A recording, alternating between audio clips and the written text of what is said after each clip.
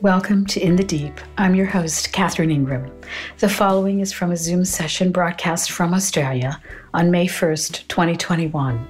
It's called Gifts from the Lockdown. I invite you to join us for any of the upcoming monthly Zoom sessions, which are held at 2 different times on the first weekend of each month to accommodate most time zones in the world.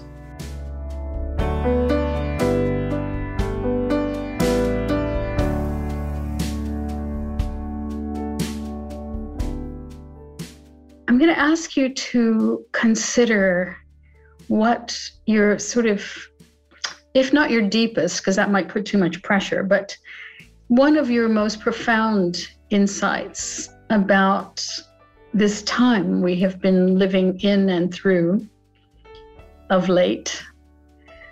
I think there's a way in which we've all been very deepened by it, and deepened and stretched and pulled into our own mystery of even who we are in watching ourselves handling it and watching our world handle it.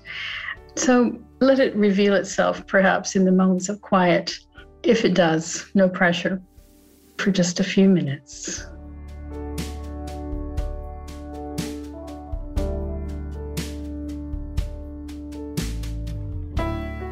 I want to read something, a poem by W.S. Merwin. He was poet laureate, congressional poet laureate toward the end of his life, in the last part of his life. It's called Thanks. Listen, with the night falling, we are saying thank you.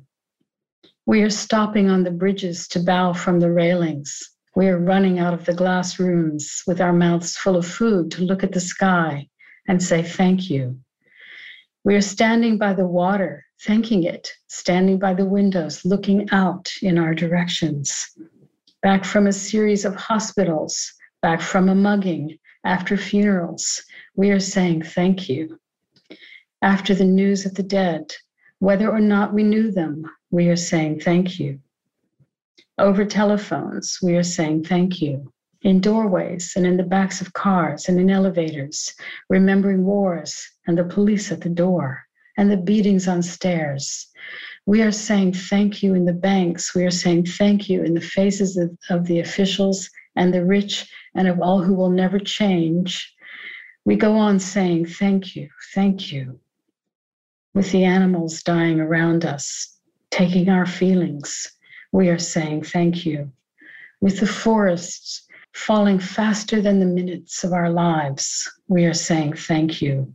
With the words going out like cells of a brain, with the cities growing over us, we are saying thank you faster and faster. With nobody listening, we are saying thank you, thank you. We are saying and waving, dark though it is.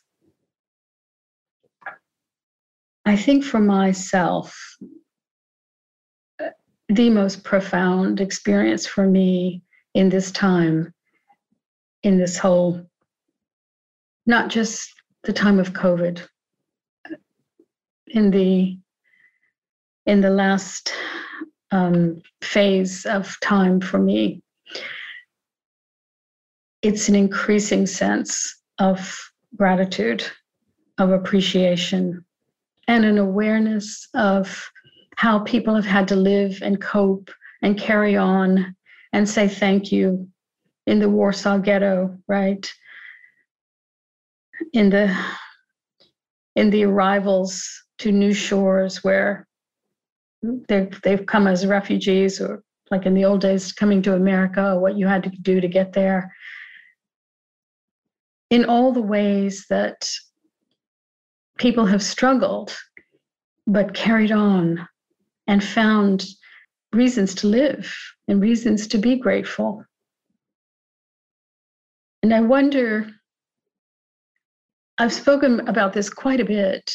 I think we, in our ways of life, we've become quite spoiled and soft in terms of having a kind of mettle to carry on. And it's understandable. It's so understandable. I suffer with it as well. But I'm very aware of it. I watch it carefully when I notice a kind of whining or a grumble in the midst of what is still considered extreme privilege, planetarily and historically. So I just keep focusing on the little things, saying thank you in my own way. It's more silent than that, but it's just a little shift of attention. And then things get quiet again. It gets quiet when you are feeling gratitude. And when you're feeling the privilege of being alive, there's a line that Leonard had in one of his songs, "You'd ditch it all to stay alive," right? If your house burned down, you'd run to stay alive. You're not going to stay back and try to get the paintings off the walls and all that, You'd ditch it all. You'd be immediately confronted with your love of life, preference for living at least.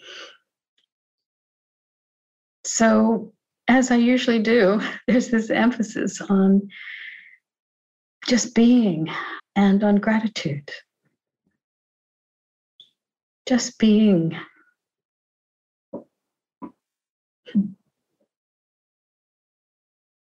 I just came from the state of Victoria back to my state. I have to go back in 2 weeks to Victoria, but I ran a small private retreat there for 3 days.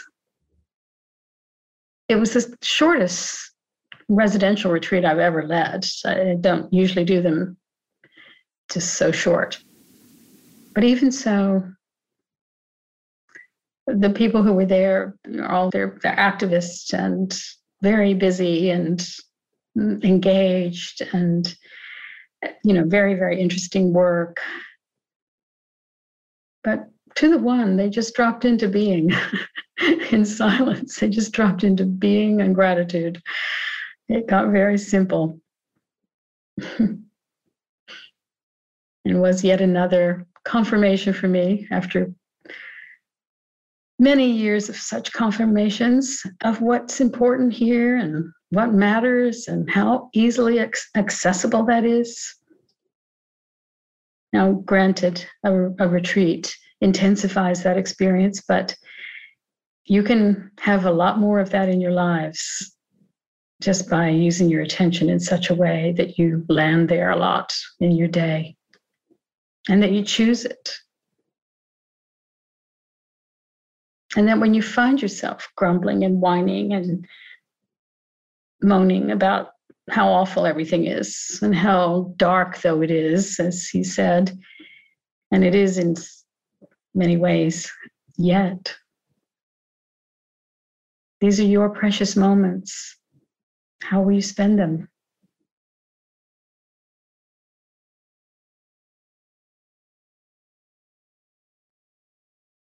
I have a slight sensation of tears in my eyes when I heard the words you said at the end, which were something like,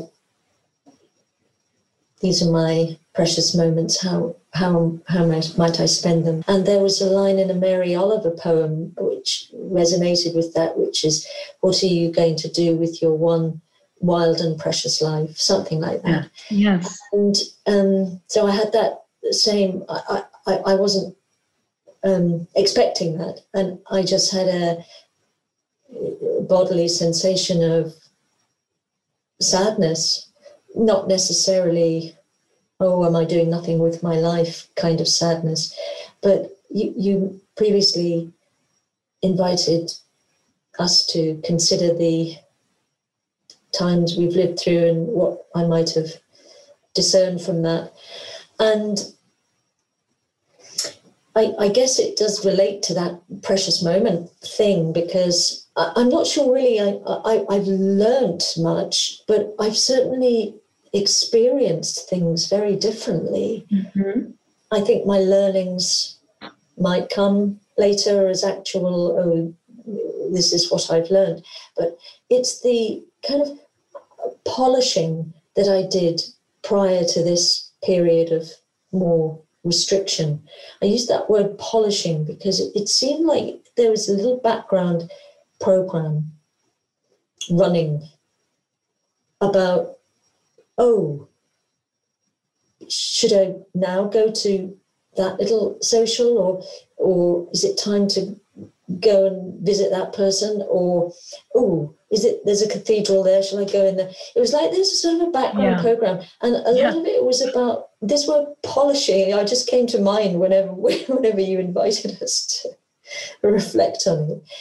And it's that kind of buffing up of, oh, do I need to learn something else or be somehow different? It was like that kind of buffing and polishing of the me project, I guess. Yeah.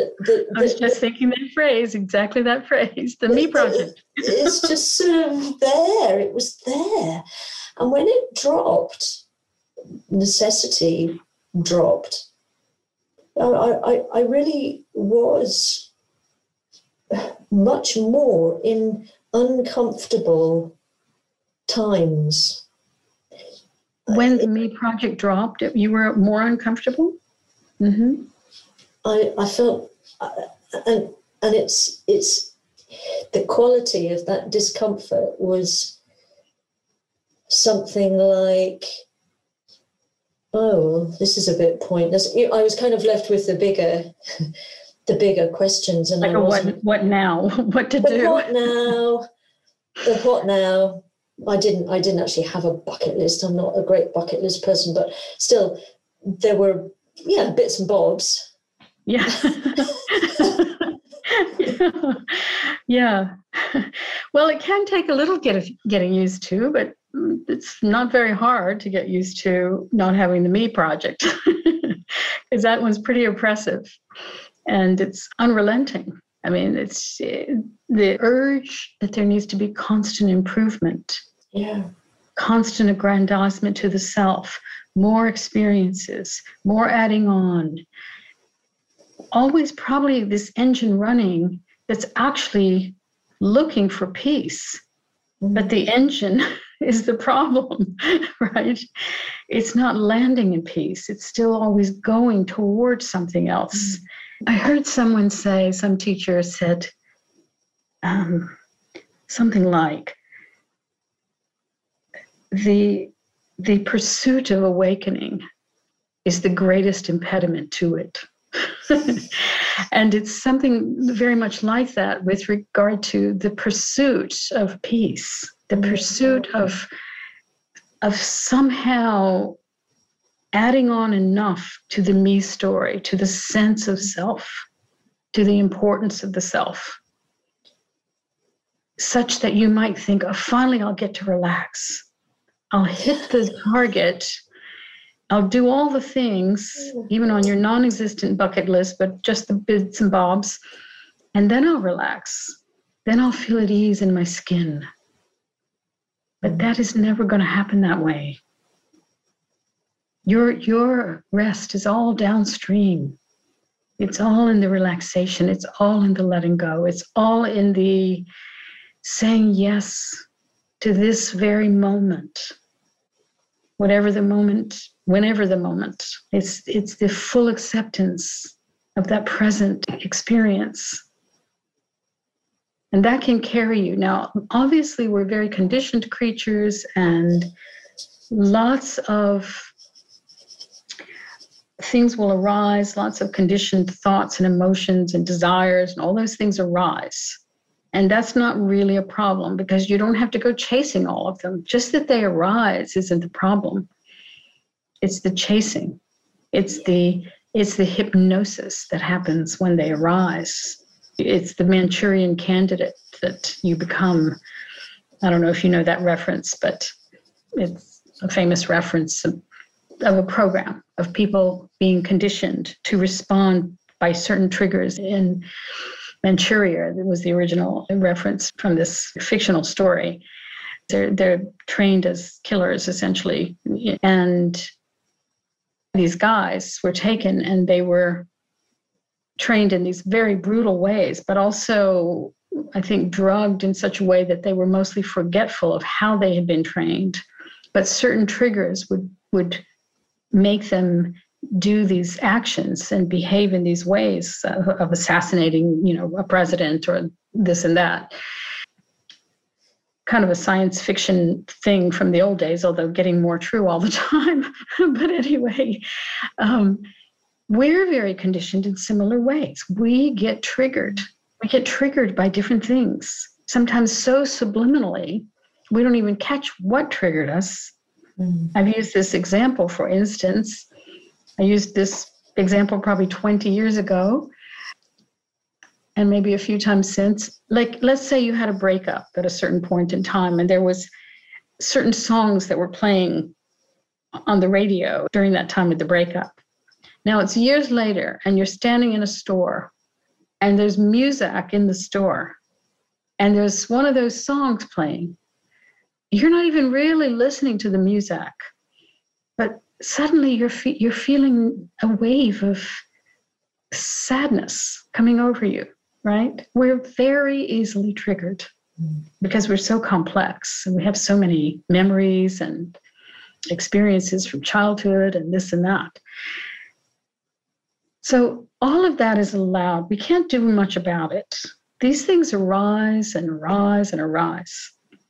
But the question is, and it's similar to the question of how will you spend your precious moments of this life, of what's left of your precious moments? And that clock is ticking down. How will you spend it? And another way to say it, that is, how will you direct your own attention in the moments you're able to? So that doesn't require having to be constantly on guard, directing your attention all the time, only as needed. I always say that. You only have to do it as needed. Like if you're going into craziness, if you're going into whining, if you're going into poor me, or the aggrandizement of me, let's add on to me, then I might feel better. Let's get the engine running. If all that starts up, then redirect your attention in a simple way. Grab hold of something to say thank you about. And usually they're just all over the place around you. Even just being away there and in Victoria and then coming home. I walked into my place and I just felt these waves and waves and waves of gratitude. And I had a wonderful time there. I felt much gratitude there as well. But why I'm mentioning the coming home part is that, you live in your own home and you just take everything for granted in a way, it's like, and you forget to think about how nice it is to be able to just sleep in your own bed and have your stuff in your closet and get the food you like and have it there to eat it. And all the most simple, basic things. One of my friends just had cataract operations on both of her eyes, but at different times as they do it. And so we were walking on the beach the other day, and we were talking about how, at first when that happens, you're like, wow, it's like you've been given sight. She doesn't have to wear glasses anymore. She has perfect vision. It's like amazing. But you quickly adjust, right? And you sort of forget about it. You don't go around saying, gosh, I can see. After a while, it's just part of your experience of life. And you sort of forget to be grateful about it unless you think about it, unless you sort of put the attention there. So this is all by way of saying that you are the captain of your ship, in that you can use your own attention the way you want to use it. And maybe not at every second of the day, which is fine. You can't control every emotion that arises, but you can direct your attention a lot. And that's all you need. That's all. It changes the life when you get used to that, when you get habituated in how you use your attention. Thank you. You're welcome. Hello to everyone. Yeah. Yeah. Well, the poem you read was very much in line with what I have been looking at the past year, maybe. I see actually two things maybe for myself. One is that my inner peace is not very much affected by anything that's happening. Wow. But in my mind, there can be quite a bit of, well, not only in my mind, I mean, I can feel quite a bit of sadness about the climate and about the fact, I think, that really nothing much has changed in politics and policy in the past 50 years. Mm-hmm. And looking, for example, at politics, what they try to do in Holland to have less cattle and less meat production. And that you see that even 20, 30, 40 years ago, they have voted for bills to cut down on cattle, and it just hasn't happened.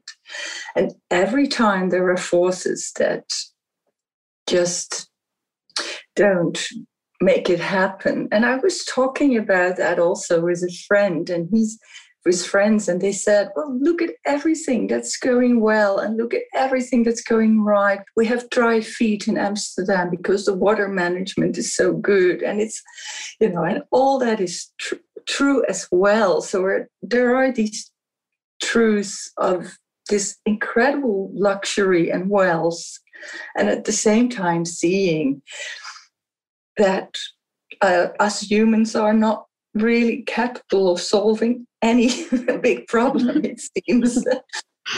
And I'm not an activist in practice, but I'm pretty much an activist by nature in my...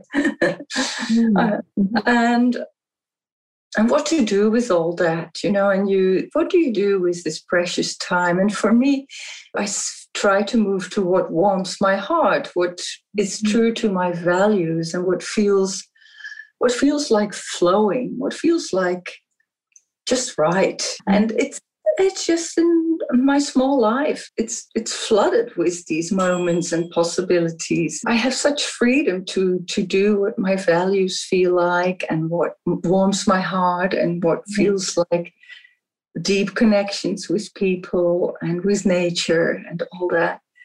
But sometimes it feels a bit, it's all happening there, and it's all happening at my feet, that many things are not solved and many problems are not solved here in the world. And that I have this beautiful life.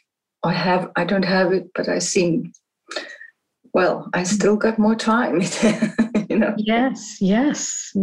To enjoy it all, and extra bonus, and you know, yes. It's just fantastic. Absolutely. Yes, beautiful. I love that. Yeah.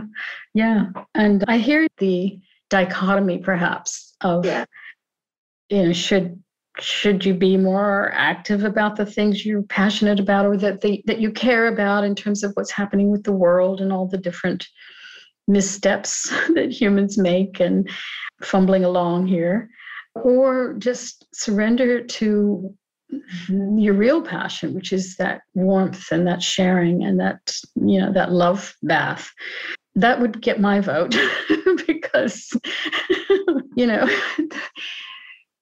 the world and the forces in the world are so massive, and so many of the forces that are driving the show are motivated by greed and power and consolidation of power. And there's a huge destructive force that's going in many directions. It's hard to ignore it, and I don't recommend ignoring it at all. But I'm talking a lot about acceptance. And this poem, you know, in the faces of the officials and the rich, and of all who will never change, we go on saying, thank you, thank you. We coexist in this circumstance with these very people whose values may be absolutely the opposite of our own. and they may have much more power than we have, and that is how it is. And yes, things can inch forward here and there, and they do. But I'm at the point now with all of this, I'm really just watching this show. I'm knowing that the only real stand I can take is much as you've just described, which is to be as gentle and as supportive and as loving as I can to everyone around all of us, because everybody's kind of scared. That when they look at the future, the so-called future, you can't really see it, obviously, but the sense of what is coming based on the trajectories of where it's going now. And there's a lot of worry and anger, and I think a lot of diversion of that anger into all kinds of other dramas that are pretty sideshow dramas to me, given the bigger ones. So, that's all happening. And how does one keep going? That's another part of this. How do you spend your precious moments when there's sort of a sword hanging over things? Well, one could argue or propose that you seize the day. It's like you would seize the day. I sometimes do this little experiment in my mind. I mean, I've mentioned it a lot, but I'll say to myself, well, what if I knew I had a year to live? Would this issue, with this stress, be that relevant right now? Or what if it was a month? What if it was a week? What if it was a day? And when you do that little exercise, things really snap into clarity. And it comes down to what you said. Just wanting to share kindness and be a safe haven for anyone and for yourself.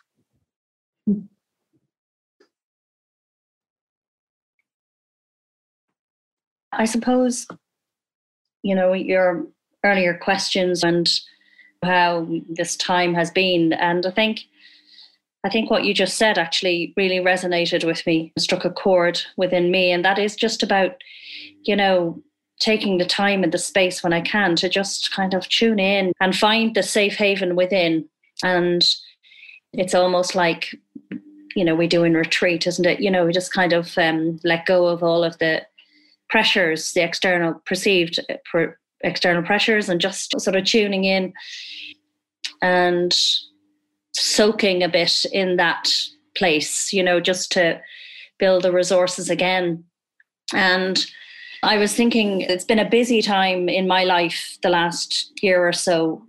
Days are busy, work days are busy, and having had to change the way we do our delivery of psychological services and things like that, as we had to jump at it and we had to do it, and then we've had to review it and look at the consequences of it. And so it's been busy. And so these times of just stopping and being within myself, like disconnecting from all of that. Mm-hmm. And then just, the sort of going within and breathing deeper and taking in nature. And it's a beautiful morning here in Dublin, and I'm looking out at the trees around where I live and just aware of we've had all 4 seasons now in COVID.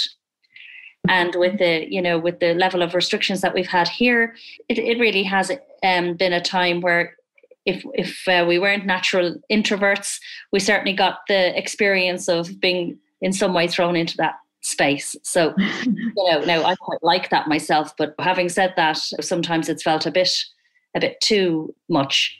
So I suppose, for me, what's the deepening and the sense of myself, I suppose it's a stark reminder of the importance of that time of retreat, even if it's on a Saturday. And for me, nature helps, you see. Hence the mentioning of nature. It's great for me looking at and seeing the trees again coming into bud and nature waking up again here, which is great. Because I think at times like this, when we're exhausted, that's quite an important source of energy, and just about that connection back, disconnecting from the busyness and the madness and connecting in is a conscious decision, I think, for me. It is. It's a conscious decision for all of us, really. It's all about kind of knowing when you're off balance and redressing it, not letting it just keep running on and getting more and more exhausted or depressed or anxious. Redress it however you can. And I think what you often say is an expression, something like, how will I direct my attention? Yeah. And I think it's a bit like that. It's like literally disconnecting from, it's like, I'll be telling my age now when I say this, but when I was very young and trained, one of the things I trained in my first point of career after school was as an administrator. And we had these telephones where you plugged in. It's going back a bit, and it's a bit like that. It's unplugging from all of the distractions, the busyness, and actually not plugging into anything. Actually, it's just back to being.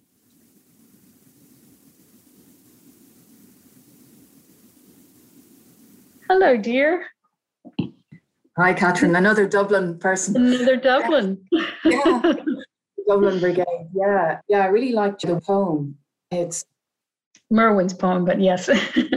How do you pronounce it? It's W.S. Merwin is the person who... I suppose I'm thinking, well, if I stick with the question of, my own, have I had... what's the most profound thing? I'm not really sure, but I think I've spoken about it with you before. I've noticed my own life was already restricted, due to a health condition. And I'm acutely aware of so many other people with that same scenario. So it's been really interesting to see how the world had to change really quickly and make things, on Zoom a lot more accessible. So yes, I'm acutely aware that although I've been impacted by being on my own more than I would have wanted to be, but there's also this benefit, to how quickly things can change. I mean, it's yes. What I was thinking before I spoke was that Jacques Lacan said the truth can only be half said. So everything I say, it's almost like trying to find a conclusion in speech, and I'm going to leave something out. So it's hard to even speak about gratitude because I'm really aware that running alongside that is this, non-gratitude as well. So when you were talking about the precious moments, I asked myself that a lot, if I only had a few months or a week. And sometimes I think I'd do nothing different. I'm not sure that I would feel any different. Maybe that's because I'm in that zone a lot. I'm not sure. But when my father had a few months to live, he knew he had a few months to live. And he was somebody who, his favorite thing to do was to watch the news. That's what he liked to do. And that's what he continued to do. And he had no bucket list. And he didn't like this whole thing of I need to now rush out and do all these things because, I don't have long to live. So it was something for me, it was so simple. But yet it stayed with me that was what he wanted to do. He was interested in the world and he remained interested through this process of dying. That's what got him, through. And I sometimes I feel it's a little bit of a pressure if I think to myself, what am I going to do at this time? Because sometimes there's not much I can do beyond. Well, just to be clear, when I say how will you use your precious moments, how will you spend your time? Your attention. How will you spend your attention? I'm not presuming that you have to be in some kind of profundity, No. If you groove on watching, like one of my friends years ago, Zen teacher, many years ago, his mother was in the hospital dying. So he traveled some distance. I forgot where he had to travel from and to, but anyway, he had to go on a plane to be with her. And he thought to himself, he was younger, we were all younger, it was at least 35, 40 years ago. He thought to himself, okay, finally I'm going to have deep conversations with my mother because she's dying. So she'll really understand what I've been doing with my life, sitting in Zen temples, and we'll get there. We're going to have a Dharma experience. But he got there, and here he is sitting in her hospital room with her, and all she wanted to do was watch the soap operas that she'd been following for years and years. She wanted to see what happened next. And he surrendered. I mean, at first he had a resistance, and he thought, wow, she's going to spend what turned out into her last week of time. Yeah. But he knew it was going to be soon, And at first there was this kind of bewilderment that this is what she wanted to do with her precious moments. Yeah. But he surrendered, which is a really loving act. I loved hearing this story. He just surrendered, and he spent a week watching soap operas with his mother until she died. So it's not to say that using your moments has to be some kind of contemplating the big, eternities, but rather I would just recommend not grumbling about everything. It's sort of like, why spend them in a big inner tragedy that actually hasn't happened yet? Because then you're just inducing a sense of trauma and tragedy. So it's, again, you move your attention as needed. If you're having fun and enjoying something, even if it's nothing that's that great to anybody else, they may not think it's all that great a way to spend time, but you do, well and good. Another part of this is that you get really honest. When you really say, like if you did really think, I don't have much time here, you get really honest with yourself. I think that's one of the things about the pandemic, that it took the obligation to have to go here, there, and everywhere. And I never want to go back to that. Yeah. That sense of, from the perspective of strain. I don't mean from a selfish perspective, but I mean from an actual self-care perspective. Yes. That I'm nearly, there's the dialogue at the moment I hear is that things are opening up and people are like, woohoo. But I'm a bit skeptical of all that, and it almost sounds a bit narcissistic. Hooray, we can go and, really enjoy ourselves. And there's a sort of childishness to the dialogue sometimes, I think, around this. And there's also the discussion, and I'm not qualified to say, but about whether young people are going to be really damaged. And there are different viewpoints. There's a part of me that thinks, well, this is life. Nobody did this. Yes. It's a natural disaster, and you can't. You just got to get on with it. Yes, and also through time, through most of history, actually, children had much tougher lives, really tough lives. And it's not to say that that's a great thing, but it's just that there's a certain way that it forges a kind of strong character. So maybe it hasn't been so bad for many, many of the children of certainly of the West who, let's face it, they've been addicted to a lot of stuff that I don't consider healthy at all. Maybe there's a little stopgap there. My great nieces have been, of course, they've been, at home being not exactly homeschooled because they've been doing school things online, but a lot of homeschooling by their very, very excellent parents, and lots of just fun things that they did as a family. Yeah. And they've actually thrived in this period. And also, another interesting thing that my niece told me the other day about the children is that because they've been disconnected from being in a social environment with all the other kids at school, there's been a lot less social media drama going on and a lot less sort of backbiting and things that kids get into, cliques in school and all that stuff. She said that is just not happening. They do talk to each other, but the kids do on social media, but it just because they haven't been live together. They don't have all these little skirmishes and dramas going on.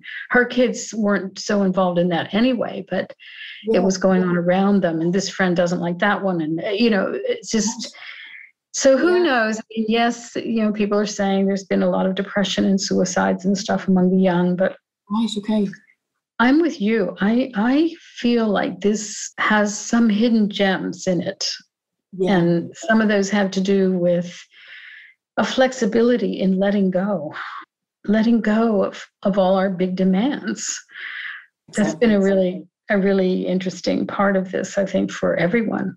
Well, that life should be a certain way. I should be enjoying myself. I should be doing this. And so, the mental health question is a complex one. I don't know what the statistics are. I heard something on the radio this morning that old people have forgotten how to communicate. And I'm thinking, really? Huh? Yeah.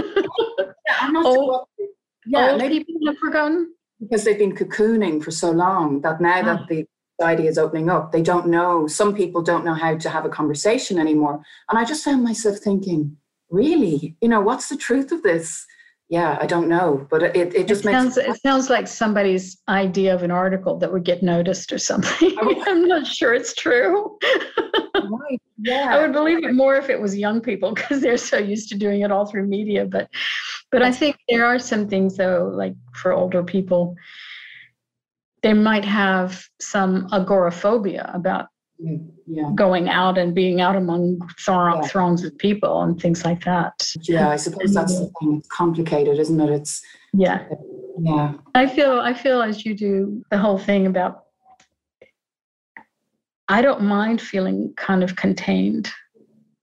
Right. It's been there's a kind of freedom in it. Weirdly.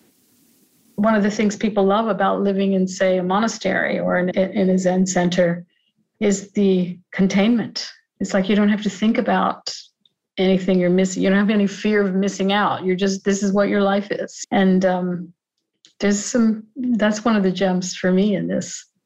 Yeah, so. Yeah. Permission at some level. Yeah, exactly. Yeah. Thanks. Okay, yeah. Hello, Catherine. Hello, dear. How are you doing? Very well. How are you doing? For me, I can say it quite clear. This COVID time, mainly personally, is a present.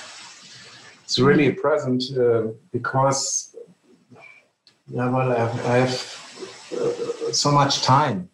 I have time with my girlfriend and a lot of time for myself and find back to myself.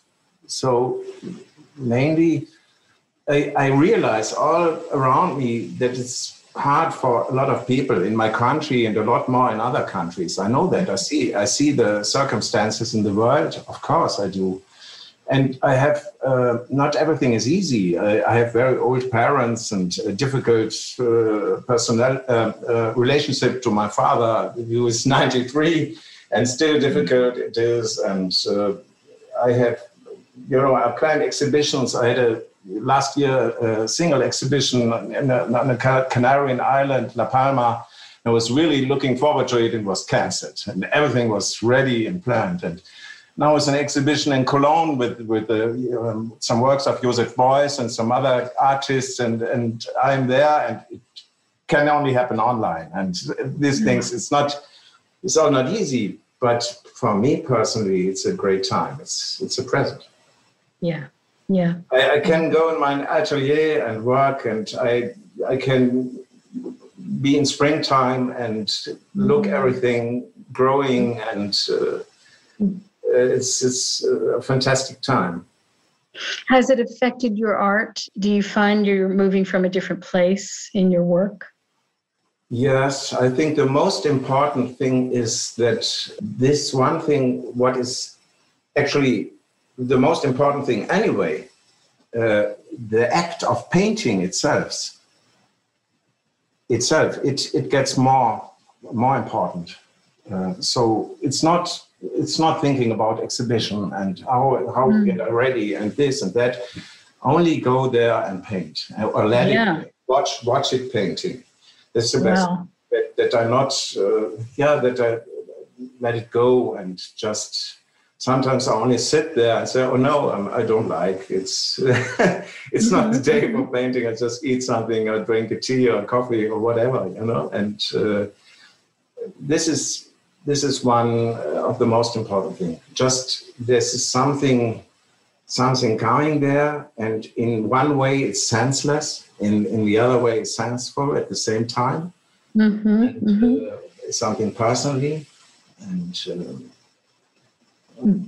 I'm always like, this is a time when I walk around, when it was winter time, we were walking and I saw some water there and it was frozen, and looked in this water and said, it's so amazing and beautiful, this leaves frozen there in the water and all this.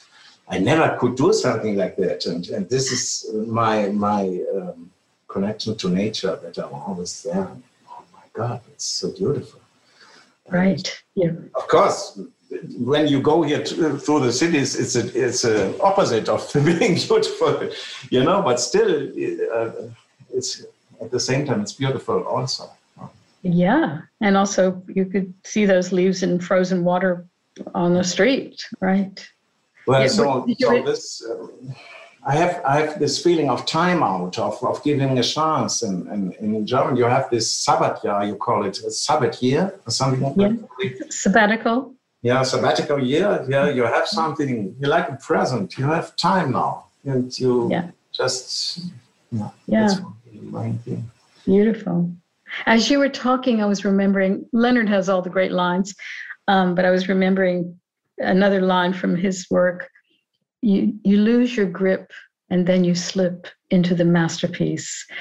So his whole point, and he often spoke about this as an artist. He didn't consider himself as an artist, but he was an artist. That when, like you just described, when you're just doing the art, when you're just doing it, you're not doing it for something else. It's this pure act for its own sake. You lose your grip, like you're not gripped to produce something. You lose your grip, and then you slip into the masterpiece. It's a beautiful line, and I realize it all the time in the work. When I'm in the concert, and I'm in the future. I'm not in the present moment anymore, and the work itself changes. It's getting. I lose the connection to that's flowing out of me in the moment. And most of the time, the work does not get as good. It's made a little. And so it's very important that I lose the future and just do. And it doesn't matter what. And it must be so much more enjoyable for you as you do it then. Yeah. Yeah. Great. Hello. Hello. Hi, everyone.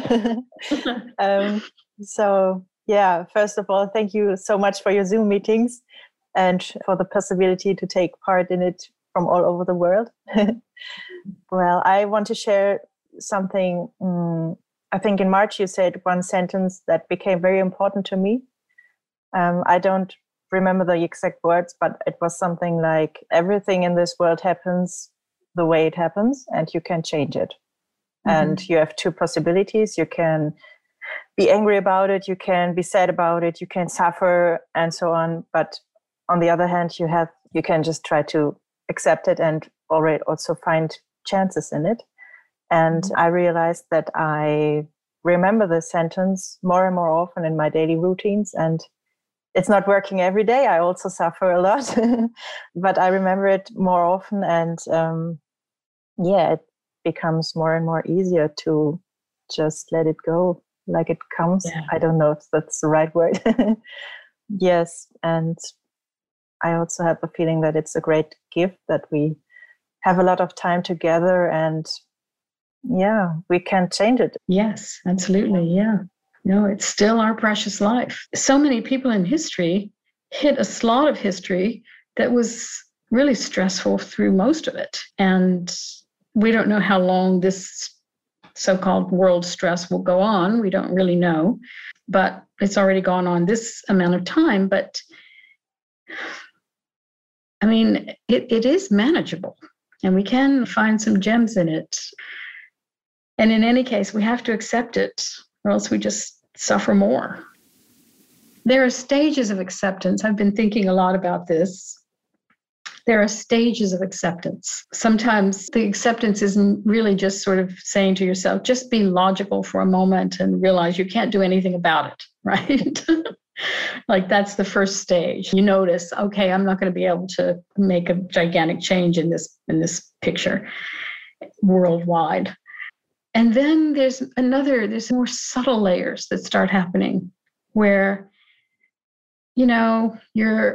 it's a deeper kind of acceptance. But finally, and I only hit this now and again, you're not even thinking about the thing you have to accept. The acceptance is so complete that it's no longer even a question. You don't even think about it. There's this spiritual teaching. A guy is walking down a street and there's a hole in the street and he doesn't see it and he falls in. Okay, next time he's walking down the street, he sees the hole this time, but for some reason he still trips and falls in, right? Next time, he finally sees the hole and he manages to walk around the hole. But then the last line of this story is he walks down a different street. So the fourth time, he just goes down a different street. And in a way, this kind of acceptance is you're not even dealing with the hole anymore. You're not even in the fight. You're not even thinking, oh God, how long is this going to go on? And the variance, and it might keep going on. And, and it might, but you stop that story. You become uninterested in that story. You start to realize, let's just let it play out. And meanwhile, get back to my own life here and make the adjustments that need to be made as I go. So different phases of acceptance. Yeah, for me, it's I don't know how to explain. It feels a bit like a restart of my own life. So we both had COVID. We survived. I lost my job, but at the end, I have the feeling that was the best thing that could happen to me. So Great. So it feels like life is starting again, and maybe in a better way. So yes. It can seem to be in a better way according to how you frame it. Yeah. You can actually make that choice. Thank you. You're welcome. I don't know if we've met before. Hi. Yeah, we've communicated by email, and I listened to, I think, every podcast. My first time attending, and I feel very alive being here and listening, and it's just lovely. And thank you. Where are you, dear? Where are you? Where are you located? I'm in the center of Amsterdam. Okay. It's been a gift here in many ways. Also, particularly last year when the hordes of tourists disappeared. Yeah. And you could move in silence through this beautiful city that I have never had the opportunity to experience in that way, especially as spring woke up last year. It was a beautiful spring. The architecture, the silence, listening to church bells. I could hear, each hour go all night long from my like stepping back in time. Yeah. Beautiful. And it's been a time of just extreme slowing. I'm very grateful and privileged to have a job that is flexible and allows me to coast, I guess you could say, in many ways, but still being stimulating enough. And I suppose the whole time coincided with some major life changes, but also going deep into a mindfulness practice. Yeah. And so, yeah, really becoming deeply sensitized to the moments when, like you say, you're making a prison out of your paradise or a hell out of your heaven. Yes. Kind of watching those moments and going into, first going into present, then going into gratitude. And having the time to do that is incredible.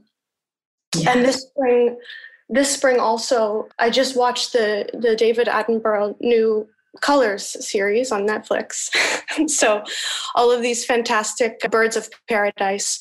And well, I'm in the center of Amsterdam, and we have pigeons. And actually on the roof of my building, I witness, beautiful mating dances of just simple pigeons. They spread their wings and they do their dance. They try to impress the female, and then they mate. And I watch these from my balcony. Also, the mallard ducks, the way they are these funny little couples. The female is feeding, walking in circles, and the male is following behind her, watching, and he's not feeding, but he's clucking. It's like he's instructing her constantly. What are you doing? What are you doing? What are you doing? And I never before have been so in tune to small, kind of insignificant things that they would have been before. Those are the positives. Yeah. Those are huge positives. And I would add, those things that maybe would have been labeled as insignificant when one is galloping in life and has so many things going on in your head and in your life and with people and, all those little beautiful, sort of natural miracles that are going on, we often overlooked them. We lived in conceptual ways, and instead of looking at our world, the world in which we are embedded. So I really feel the same. I've spent so much time just watching things going on in my yard, like birds. I have a lot of birds around here, and also all kinds of other creatures too, or even just looking at just the clouds passing through the sky and the colors. And I mean, it's been very retreat-like. These are experiences one has in retreat. And there's something about those experiences I'm starting to think that transforms something almost in a cellular way. It calms you down weirdly in a very deep way. It's this sort of, the surest way to get into a present that's just present.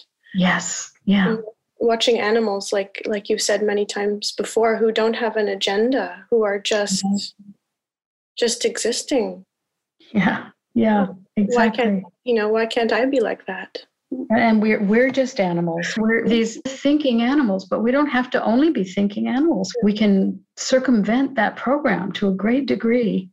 And I think that's exactly what you're pointing to. It's just when you're looking at some pigeons, you're just seeing the pigeons, or doing the art, you're just doing the art. Much of our lives can be much more of that. You're just drinking the water, you're just cooking the eggs, and also you're just laying on the couch looking at the sky. Yeah.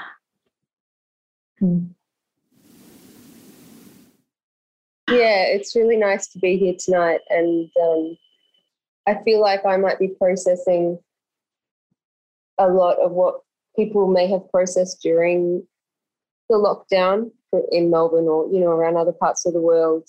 My work didn't stop, and I felt like there was a part of my life which slowed down, and I was so grateful for that. And so now I'm in a space of having a lot of space to reflect.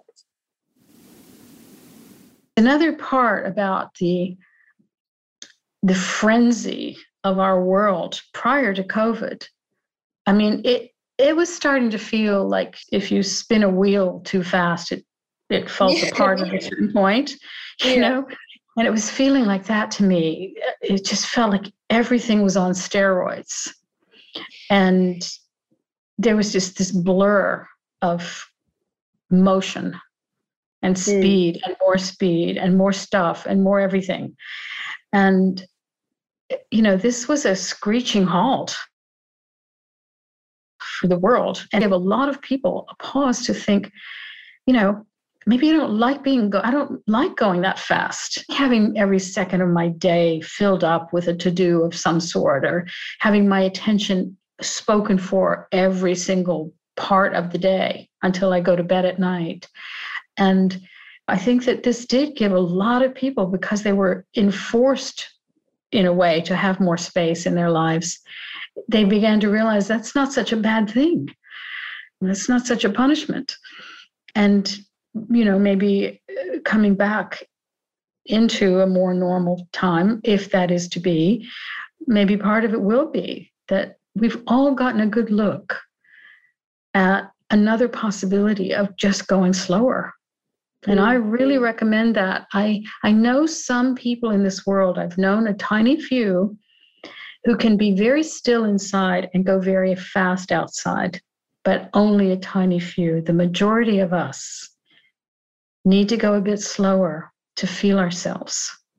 It's the power of retreats, because we just slow down and we're silent, and suddenly a lot of revelation starts to happen inside. A lot of your deep material and your deep love and your deep clarity and your authenticity, all of it becomes very, very strong when you give it space and some slowing down in time. And this is something I find very important in life. Maybe not everybody finds it important, but I do. What I do see with people who consistently have that kind of experience, or choose it and use their attention wisely, I say wisely because I do think it's wise, their lives get easier. It's not that they're protected from loss, but they ride the waves of loss more elegantly with great grace. And they also are very susceptible to joy. So it's a double reward. And yeah, I feel that these are some of the gems. We've all spoken about it, those who've spoken here tonight. I think we've all said very similar things about what the treasures have been. And it's a reminder of choosing treasures as we go, whatever is to be. Thank you, thank you. With nobody listening, we are saying thank you.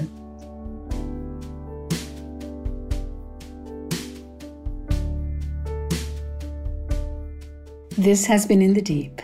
You can find the entire list of In the Deep podcasts at katherineingram.com, where you can also book a private phone session and view upcoming events such as our monthly Zoom sessions. We would really appreciate your support of these podcasts. In addition to the many hours I spend on editing and production, we also pay for a sound engineer, monthly charges for podcast web hosting, and subscriptions for podcast editing and music royalties. So if you're a regular listener, please consider making either a one-time or a recurring donation.